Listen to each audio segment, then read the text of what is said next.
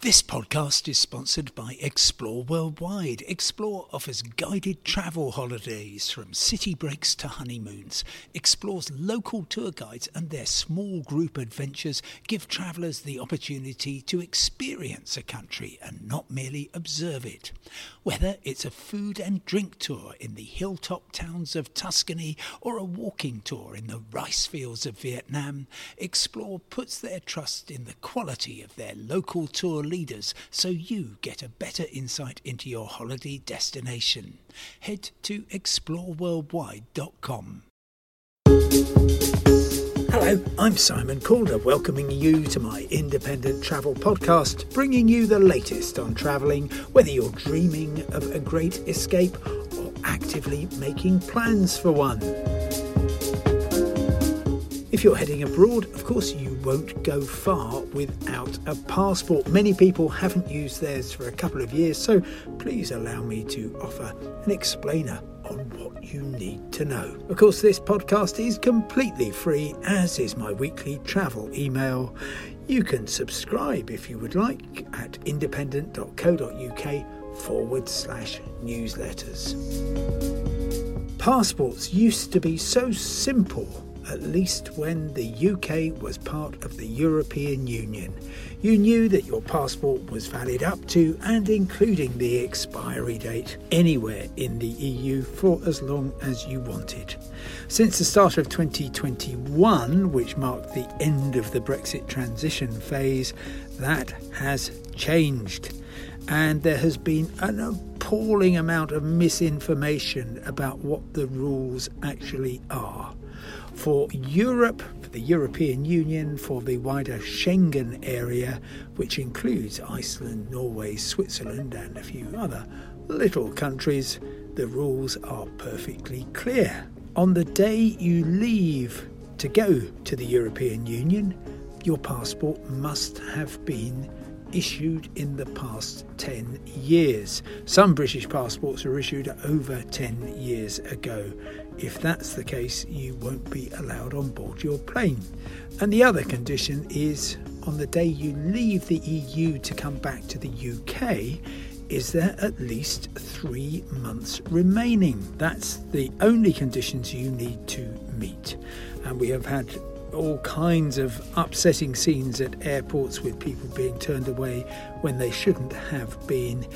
If you are convinced that your passport meets the two criteria and you are turned away, then if that is the case, the airline owes you not just restitution of your financial losses, but also compensation of either £220 or £350, depending on the distance to your destination. Not, of course, that it would be much consolation, much better that everybody is able to travel when they want to. Looking outside Europe, it's more complicated. A lot of places that you might want to go to, for example the United States, there is simply no condition at all your passport is valid up to and including its expiry date. I dare say you could even, if your passport were to run out tomorrow, you could even get a flight out on the Wednesday night, and you would then need to explain yourself when you arrived at Gatwick or Heathrow with a slightly out-of-date passport, but I don't think you would have any problem getting back into the UK. Some countries do have a minimum validity stipulation, and chief among them, I would say, are Turkey and Egypt in terms of places that you and I would want to go to. They both have a 6-month stipulation, well worth just establishing if you're getting close to the border. For any country which has a stipulation like that, when they actually count the 6 months. Is it from when you arrive or when you leave?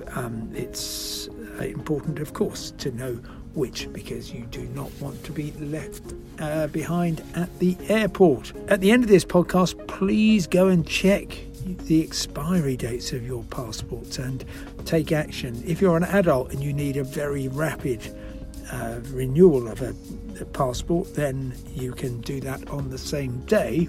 If you're a child, I'm afraid that option isn't open to you, and the best you can hope for is about a week's turnaround. And I'm hearing that things are actually getting slightly trickier because, would you believe, of a shortage of drivers to deliver the passports. I don't know if there is truth to that particular aspect. What I do know is that if by any chance you are a traveller to Europe and you have ancestry that could get you a European Union passport, then it would make an awful lot of sense to obtain that document. It's particularly the case if you have ancestors from Ireland. It may well be that you are entitled to get an Irish passport. If that were to happen, then gosh, you would be back where we were, with the opportunity to stay as long as you want, wherever you want, in the European Union. So do perhaps look into that possibility. Anyway, that's all for now. Thank you very much for listening. Remember, you can get all the news you need 24 hours a day at independent.co.uk. For now, goodbye, stay safe, and I will talk to you tomorrow.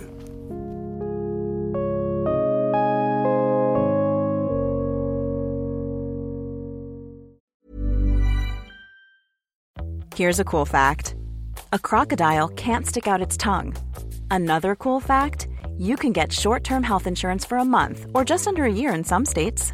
United Healthcare short-term insurance plans are designed for people who are between jobs, coming off their parents' plan, or turning a side hustle into a full-time gig. Underwritten by Golden Rule Insurance Company, they offer flexible, budget-friendly coverage with access to a nationwide network of doctors and hospitals. Get more cool facts about United Healthcare short-term plans at uh1.com. Hey, it's Danny Pellegrino from Everything Iconic. Ready to upgrade your style game without blowing your budget? Check out Quince. They've got all the good stuff, shirts and polos, activewear, and fine leather goods, all at 50 to 80% less than other high-end brands. And the best part? They're all about safe, ethical, and responsible manufacturing. Get that luxury vibe without the luxury price tag. Hit up quince.com/upgrade for free shipping and 365-day returns on your next order. That's quince.com/upgrade.